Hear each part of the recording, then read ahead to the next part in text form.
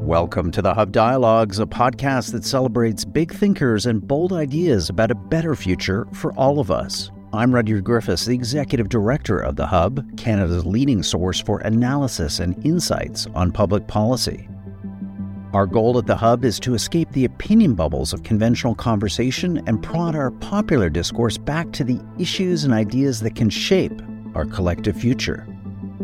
On the Hub Dialogues, you'll hear Sean Speer, our editor-at-large, in conversation with some of the world's sharpest minds and brightest thinkers about the issues and ideas that they're passionate about and that they think we should spend more time focusing on. The Hub's podcasts are generously supported by the Ira Gluskin and Maxine Granovsky Gluskin Charitable Foundation and the Linda Frum and Howard Sokolowski Charitable Foundation. Enjoy this Hub Dialogue. Welcome to Hub Dialogues. I'm your host, Sean Speer, editor-at-large at the Hub. I'm honored to be joined today by David Robson, an award-winning science writer who's published in major newspapers and magazines around the world on the brain, the body, and our behavior. His 2022 book, The Expectation Effect: How Your Mindset Can Change Your World, has earned wide acclaim, including winning the British Psychological Society Book Award. It's now out in paperback and is a must-read for those who want to understand the interplay between our expectations and experiences. I'm grateful to speak with him about the book's findings, including how our expectations shape our health, happiness, and overall lives. David, thanks for joining us at Hub Dialogues, and congratulations on the book. Thanks so much, Sean. It's a real pleasure to be chatting to you about this. Let's start with the basic question. Why did you write this book? What were you looking to discover? And what societal perceptions were you aiming to challenge? So there was it was a mixture of my kind of intellectual curiosity in the kind of scientific research, but also personal experience. And the two actually collided. So as a science writer, I'd often written about the placebo effect, and I'd always found that research, fascinating, how our expectations of a sham treatment could actually shape not only our subjective perceptions of, feeling better, but you could also see some physiological changes. So the example that I kept on coming across was with pain relief, that actually when you believe you're taking a drug like morphine, your brain actually starts producing its own endogenous opioids.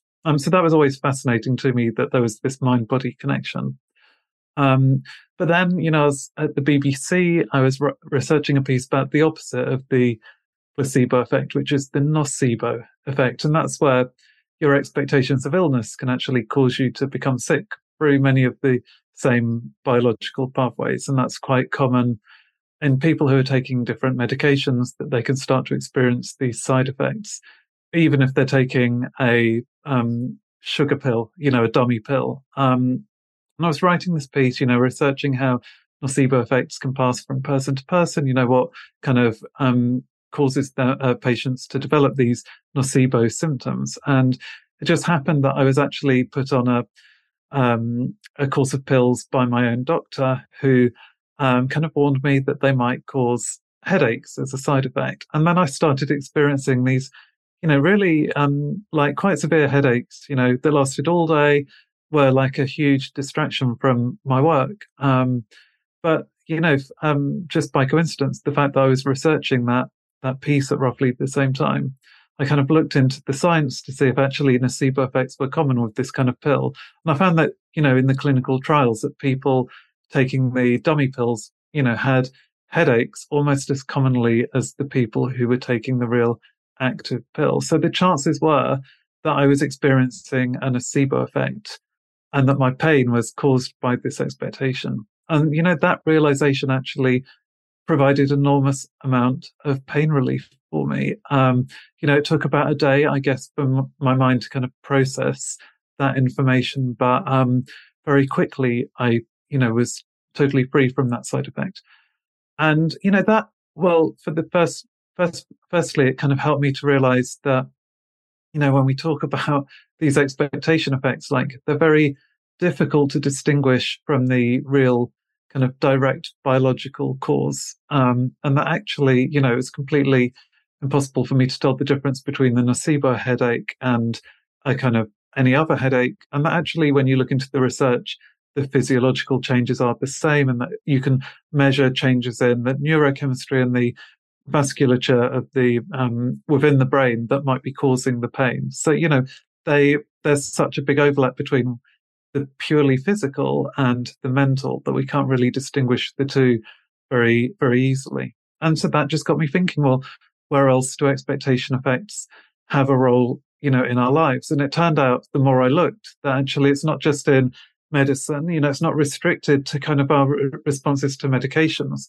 but actually it's shaping how we respond to exercise, how we respond to a new diet, how we respond to sleep loss, and even how we age. Your longevity can be shaped by your beliefs about aging. And that seems like such a profound new understanding of ourselves and the human body. That I really wanted to tell that story, and also to look at the ways that we could use the expectation effect to our advantage.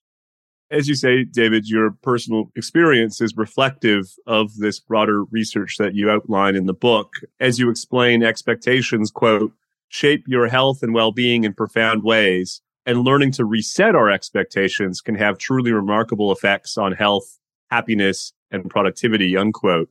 Before we get into the outcomes, I want to talk a bit about expectations themselves. Let me ask you a two-part question. First, what are expectations? How would you describe them? And second, how much control do we have over expectations? To what extent are they operating at an unthinking, almost subconscious level? Yeah, I mean, that is something that I do try to kind of tackle in the book. I mean, first of all, I would say our expectations are malleable. Whether or not, they are kind of initially kind of conscious or subconscious, the research is very clear that actually learning about the expectation effect does give you the power to kind of shape your expectations. But, broadly, I would say, expectations are these kinds of underlying beliefs and assumptions that we have about the way the world is working, or about ourselves and our own body and what's happening within our bodies. And I think sometimes we're very conscious of those expectations as being a particular expectation. We know that it might be subjective, but I think often we're not really aware that we take it as a fact, and we think that it is just the way things are and that it's totally objective. And that, I think, is where the expectation effects really become quite powerful, especially with these negative expectation effects. If you just assume that you don't have the kind of physical ability to do and enjoy exercise, and you just carry that belief without really questioning it or interrogating it, that's going to have an effect, say, then on your kind of performance in the gym, how much you enjoy working out, and what kind of improvements you see in the long term. When I say that, our expectations and beliefs are malleable, I'm not kind of asking people to kind of go around with this kind of Pollyanna-ish view, where everything is rose tinted and like we're always just trying to be kind of unrealistically optimistic. But I actually think just questioning those assumptions and recognizing them for what they are, just having that kind of open mind, can itself be very powerful. And that was what I experienced when I was dealing with that nocebo effect with those headaches. It wasn't like I was repeating a mantra to myself, telling myself that I wasn't feeling the pain. I just opened my mind up to the possibility that it might not be inevitable that the pills themselves were causing that. And, in that particular case and in many other cases, it seems that that is enough in itself to cause some kind of benefit and relief from what we're suffering. You mentioned optimism, David. I want to take up that subject if that's okay. Why are some people more or less prone to optimistic expectations than others? What's the role of body and mind in explaining our more pessimistic friends and family members? Is it a learned behavior, or does it have some physiological origin? I mean, as with lots of things about the human mind, it's a combination of both. So, you do see that there are some genes that could change, the balance of neurotransmitters in your brain that might predispose you to being a bit more cheerful or a bit more pessimistic. But also, obviously, I think we learn it. And I think we learn it from a young age, from conversations with our parents who can they coach us in the ways to see the world and how to interpret and frame different events. And then we carry that with us later in life. But we also have the power to change that. And through these techniques, many of which are kind of borrowed from cognitive behavioral therapy, which is used to treat conditions like depression, but which also seems to be very relevant in also dealing with these negative expectation effects. I'd also say, even if you're generally a pessimistic or optimistic person, that doesn't mean you're going to be pessimistic or optimistic in every single area of your life. And that's what we really see with these expectation effects, is that you might have positive expectations about your fitness, more negative expectations about how you're going to age, the effects of sleep loss, all of these things are quite independent of each other. So that's one of the things that I try to teach in the book, is that we need to kind of interrogate each expectation that we're holding, rather than just try to adopt a generally positive or generally negative attitude. It's all about the specific details. What's the interrelationship between one's own expectations and the transmission effect from society? How do the people around us and the norms and values of our community and society influence our outlooks? Yeah, I mean, cultural norms are like a huge source of kind of expectation for us. We're social creatures, and we absorb these beliefs, and actually that often is why we don't question them, because we're so used to hearing other people have the same beliefs. And I would say the classic example of this is the idea that stress is inherently debilitating. We hear that so often. You can trace it back to like articles in the British Medical Journal from the 19th century.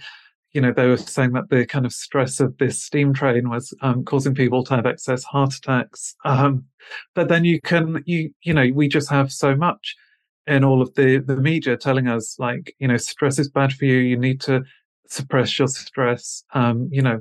We need to just eliminate stress from our lives. But actually, this scientific research, tells a different story. And that is that, stress is uncomfortable, but it can also serve a purpose. And that was the reason that we evolved the stress response. And it's not always a case of either you're super relaxed or you're kind of in the fight or flight mode, but we have different stress responses that are adaptive for different situations. And what the research shows is that when you teach people that different way of looking at stress and recognizing that sometimes it can bring you energy, when your heart is racing, is pumping oxygenated blood around your body, and that's the source of energy. To give just one example, when you teach people about this more nuanced view of stress, actually they then respond to stressful events in a different way. They have a more productive stress response that's healthy for the body, and also promotes things like creativity and more proactivity in their problem solving. But the fact is, it's our culture that had kind of led us down this one path. And it's only recently with this scientific research that we're learning how to question that assumption, that cultural assumption, and to look at it in a more nuanced way. So yeah, culture is very important. One final contextual question before we dig into some of the specific examples in the book.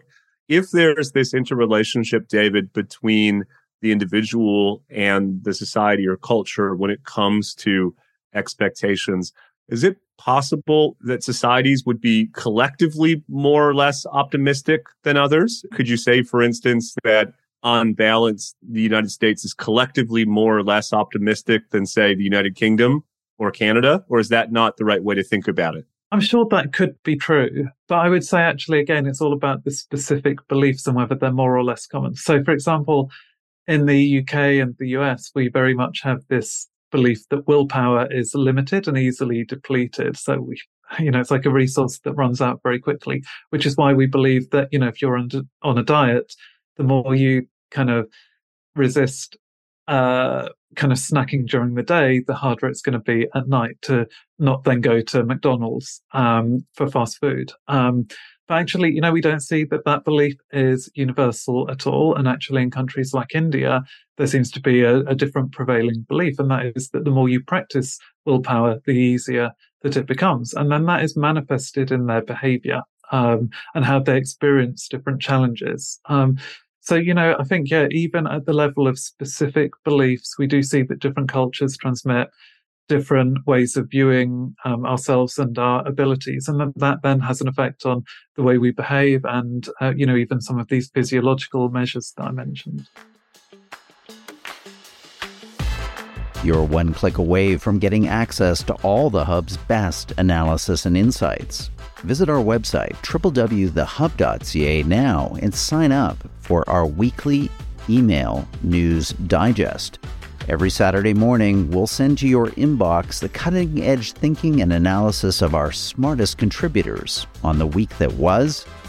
Dive into the big issues and ideas moving the public conversation, courtesy of the Hub.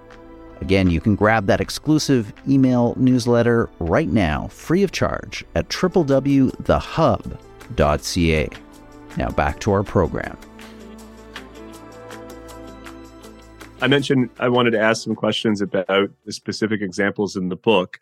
You outline, for instance, how, quote, our intellectual performance can be influenced by our beliefs. In effect, we can raise our IQ, enhance our memory, and even boost creativity by how we think about these qualities. Do you want to unpack this insight a bit, David? Can we really will ourselves to be smarter? Yeah, I mean, that's what the research seemed to show. And, this comes from all of those studies of those kind of brain training apps that, maybe aren't so fashionable now, but I think, 10 years ago, they were advertised a lot on TV with, people like Nicole Kidman kind of playing these kind of cognitive games that were meant to keep your brain sharp. And, some even claimed could increase your IQ. Now, some of the research seemed to show that, they were indeed increasing people's intelligence. But the researchers wondered, well, how much of that was just down to the hype that was creating these expectations? So they looked at the previous studies and how they'd been advertised to the participants. And they noticed that lots of these, when they were recruiting people to take part in the studies, they often gave a hint that, you're going to test whether you can make your brain smarter. And it was only in those studies that had done that you saw the big cognitive gains. So from that alone, it seemed that people's beliefs were shaping, how they responded to this cognitive training. Then they tried to do their own experiment where they specifically manipulated people's beliefs beforehand. So they specifically told some people, this might make you smarter. Other people were told it was, I can't remember, they were given a very neutral message about what was happening without anything specific about intelligence. And what they found was that, with the manipulation, with that kind of positive reinforcing message beforehand, those people gained about 5 IQ points compared to before they'd played the game, whereas the others didn't really see any improvement. That's just one example. There have been similar studies looking at, if you prime people to feel that they're going to be more creative, do they become better at problem solving? And they do. Just in general, the way we frame kind of the emotions that we're feeling when we're learning, that can shape how well we learn. So if you see frustration as a sign of intellectual growth, it's kind of a necessary step that you have to go through to kind of build a better brain. You're more likely to make these kind of cognitive leaps compared to people who see frustration as a sign of their own failings. So it's very, very powerful, and I find it very compelling, all of these results. How do you think we ought to account for the expectation effect in educational curriculum, particularly for low-performing students? How can a reconceptualization of expectations actually improve learning outcomes for children? I mean, this is a huge issue because we know that teachers' expectations can kind of spread to the children. And it's often, not through them kind of explicitly telling them that they don't believe in their abilities, but just the kind of non-verbal cues that they're giving off. It could just be something as simple as, asking a student a question and then cutting them off before they have a chance to finish what they're going to say and not letting them develop their ideas. But children are very sensitive, and they understand when an adult doesn't have a lot of belief in them. And what we know is that does then seem to shape their academic performance, during that academic year, but there seems to be like a knock-on effect later on. And this is very much shaped by, implicit biases. Like a teacher might be biased by someone's socioeconomic background, their race, their ethnicity, their gender, for like the science and mathematics, where people have these implicit preconceptions about who's going to be good and who isn't. So it's something that, very much like our educational institutions need to be aware of. There's some promising research showing that you can educate teachers about this possibility, and that actually it really helps if you film them in the classroom and they'll notice the way that they're manifesting those beliefs in ways that they might not have been conscious of before. And that seems to help. I think we can also, do kind of help the students themselves, because one of the big problems is that if your teacher is kind of showing that they don't have faith in your abilities, that produces this kind of lack of confidence, a lack of self-efficacy, which is bad for motivation. It also creates a lot of anxiety in the exam hall itself. So actually teaching people, ways to reframe stress can be very useful. So telling them that actually when they feel anxious, that might actually be powering them to do better, to actually achieve more in the exam. That can be helpful. Practicing an exercise called self-affirmation, which is, it sounds a bit kind of pseudoscientific, but it's not. This is actually like self-affirmation is just getting children to realize that they're kind of bigger than the individual problem they're facing. So it's telling them to, list, say, 10 qualities about themselves that they're proud of, or 10 values that they have. And it could be anything from their musicality to their kind of sense of humor, their friendships, their, what a good family member they are. But what that does is it builds up this sense that they are, strong, effective individuals. And that can be a kind of antidote to the anxiety that they're feeling in the particular exam. So yeah, there's lots of different ways that this can be approached. And I think it is very, very promising that actually a lot of these interventions don't have to be very expensive, and they can make a difference.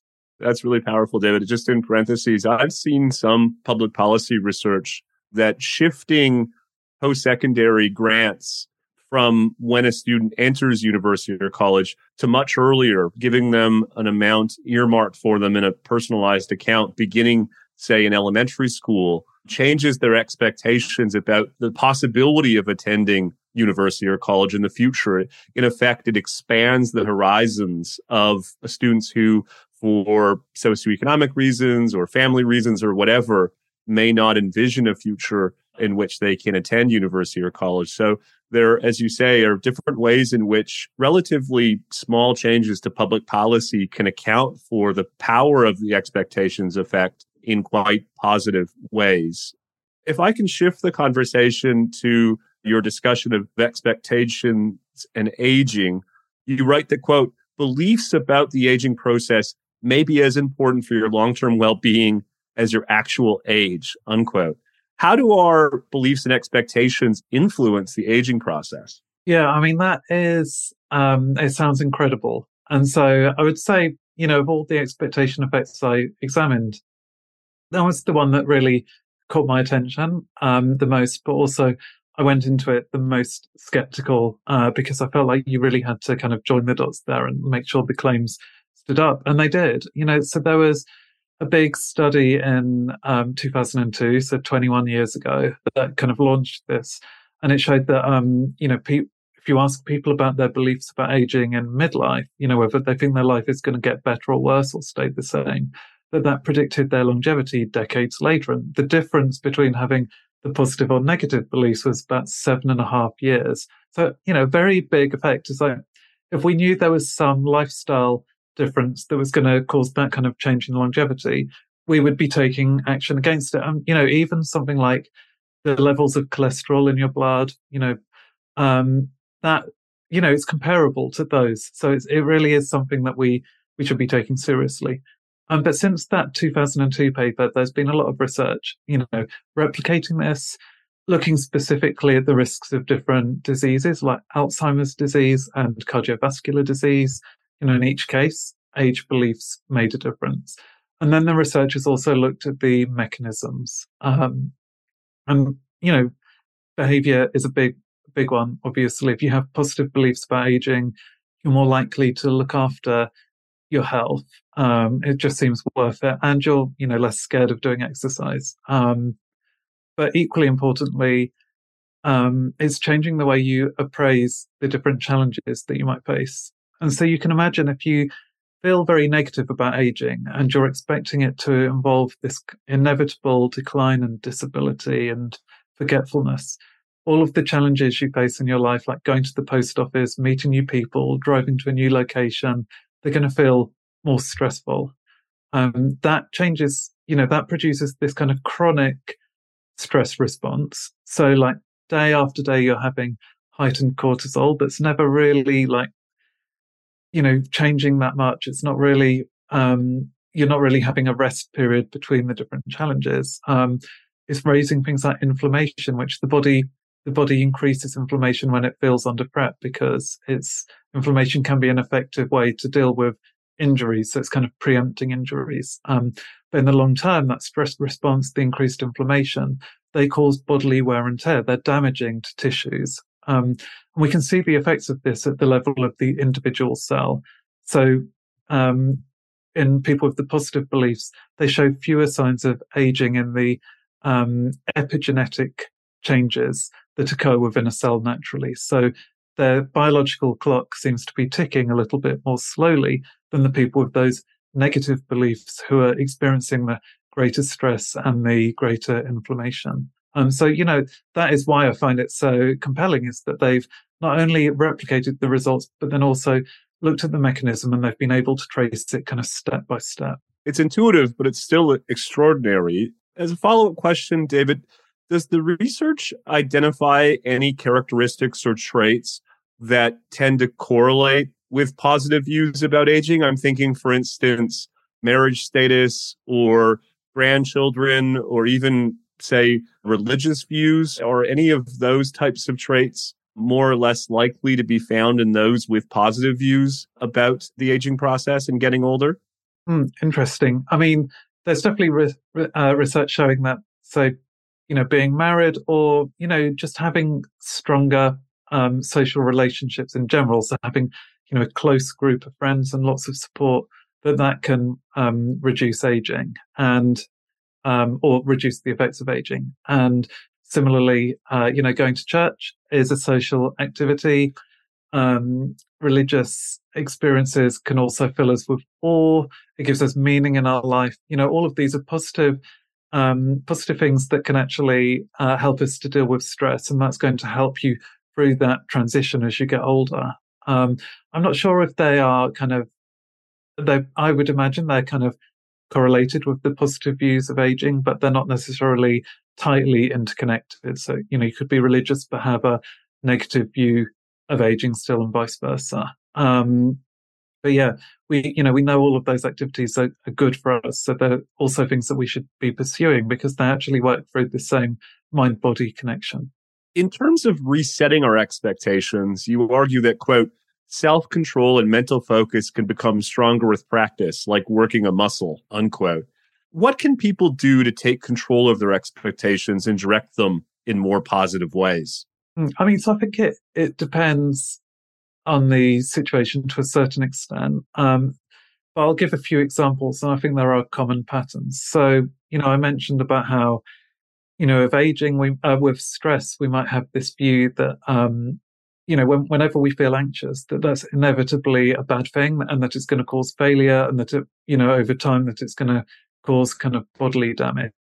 But that actually a more muted stress response that happens, on the acute level, but isn't chronic. So it kind of, the stress dissipates after a certain time, and you can go back into a rest and relax and digest state. We know that actually that can be very beneficial, and actually just learning about those benefits, but then also learning how to reappraise, what you're experiencing. So when your heart's racing, rather than kind of catastrophizing that and going through this negative cycle of thinking where if I was giving a talk and I would, be a bit nervous about the talk, my heart would be racing. Then I'd think, well, if my heart's racing, I must be really anxious. If I'm anxious, I'm going to perform badly. If I perform badly, then I'm going to, embarrass myself, and going through that kind of worst case thinking. We can nip that in the bud by just reappraising the initial sensation. So we can just tell ourselves that actually the heart racing is not necessarily a bad thing and that actually it can have the benefits. And then that prevents all of the worst case thinking, that catastrophic thinking. So that's the kind of process I'm talking about. Learning about the science can be useful for doing that. But I think just having this awareness of when you're going down this catastrophic spiral is really important, and trying to question your assumptions as soon as you notice that you might be doing that. So with stress, just questioning, is it inevitable that if I feel anxious, I'm going to fail? And the answer is, no, it's not. If you're on the treadmill and you start to get feel a bit uncomfortable with, the kind of, you feel breathless, your muscles are aching, you might start telling yourself that it's a sign of your lack of fitness, that you should be ashamed of yourself, that you're never going to get fit. Your mind can similarly go through this negative spiral. But actually just asking yourself whether those symptoms are inherently bad, or are they actually desirable? Because are they just a sign that you're, while you're on the treadmill, that you're pushing your body to its current limit, and then that in itself is leading to growth later on. The research shows that if you do that, it not only makes the whole experience more pleasant, it actually helps to improve your performance. So I think that's the fundamental rule, is looking to kind of just question your assumptions and to stop yourself going down the catastrophic route. Again, it's having an open mind without telling yourself in the gym, I'm going to be an Olympic athlete. You don't have to tell yourself something like unrealistic like that to get the benefits. It's actually just, learning to put things in perspective and to not be overly negative. And what you find is that over time, you'll find an improvement, that day. And then if you focus on your trajectory and just, focus on the fact that step by step you're getting better, then you might be really surprised by what you achieve. And you might be surprised that actually your trajectory is much more positive and much quicker than you had ever thought it could have been. Yeah, that's a great segue, David, into my penultimate question. What are the limits of this type of thinking? Presumably our beliefs alone can't make us NBA basketball players or exceedingly rich. How should we think about the opportunities and limits of having greater intentionality with respect to our beliefs and expectations?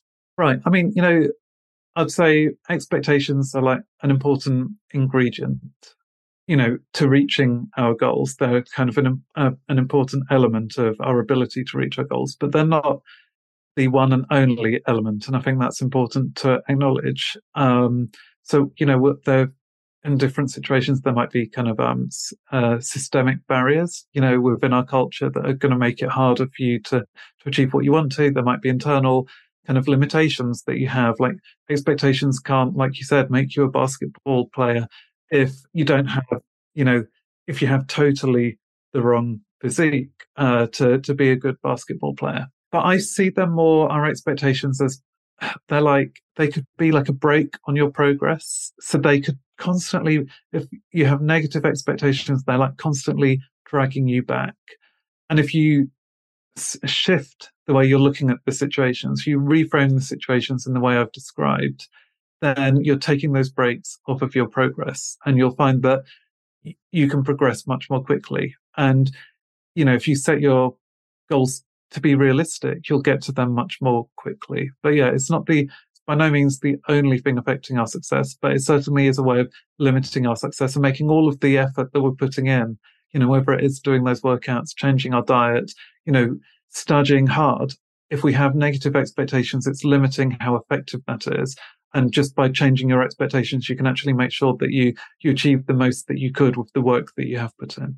Yeah, I just say in parentheses that I use the word intentionality with some intentionality, because a major takeaway for me in the book is that a lot of these negative expectations are too infrequently scrutinized by people, that we're constrained by our expectations without even fully being cognizant of it. And so for me, a major lesson is just to be a bit more discerning about my expectations and how they're influencing the way I think about different challenges in my life. Final question. You've been writing about the body and mind for a long time. What's the one thing you discovered in researching this book that surprised you the most? I mean, so I'd say the research on the aging mindset, I found very surprising, shocking even to start with. And that completely transformed the way I look at, my own kind of life and how I hope to kind of age as I get older. So, besides looking at the science, I also spoke to,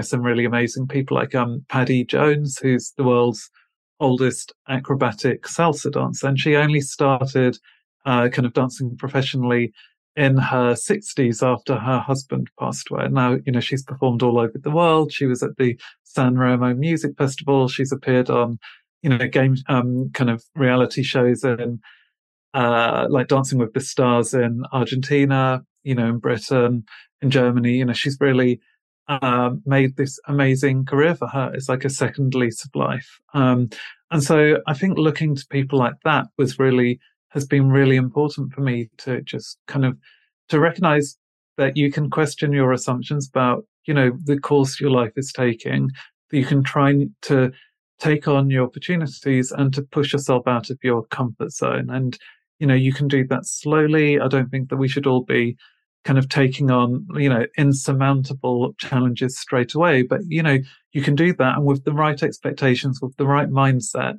you can be really surprised by what you can achieve just by slowly pushing against your boundaries. That's a great message to wrap up our conversation. The book is The Expectation Effect, How Your Mindset Can Change the World. David Robson, thank you so much for joining us at Hub Dialogues. Thanks for the great questions. Thank you for listening to this episode of the Hub Dialogues, brought to you by The Hub, Canada's leading source for analysis and insights on public policy. We hope that you've enjoyed this episode. Please share your favorite Hub podcasts with friends and family and subscribe wherever you get your audio online. We also appreciate your ratings and reviews. You can access a video version of this recording anytime on YouTube. Simply search for The Hub or The Hub Canada, or go to our website, www.thehub.ca. I'm the Hub's Executive Director, Rudyard Griffiths. The host of today's program was Sean Spear, the Hub's Editor-at-Large. This episode was produced by Amal Attar Guzman. The Hub's audio producers are Alex Clutch and David Matta. The Hub podcasts are generously supported by the Ira Gluskin and Maxine Granovsky Gluskin Charitable Foundation and the Linda Frum and Howard Sokolowski Charitable Foundation. Thanks for listening.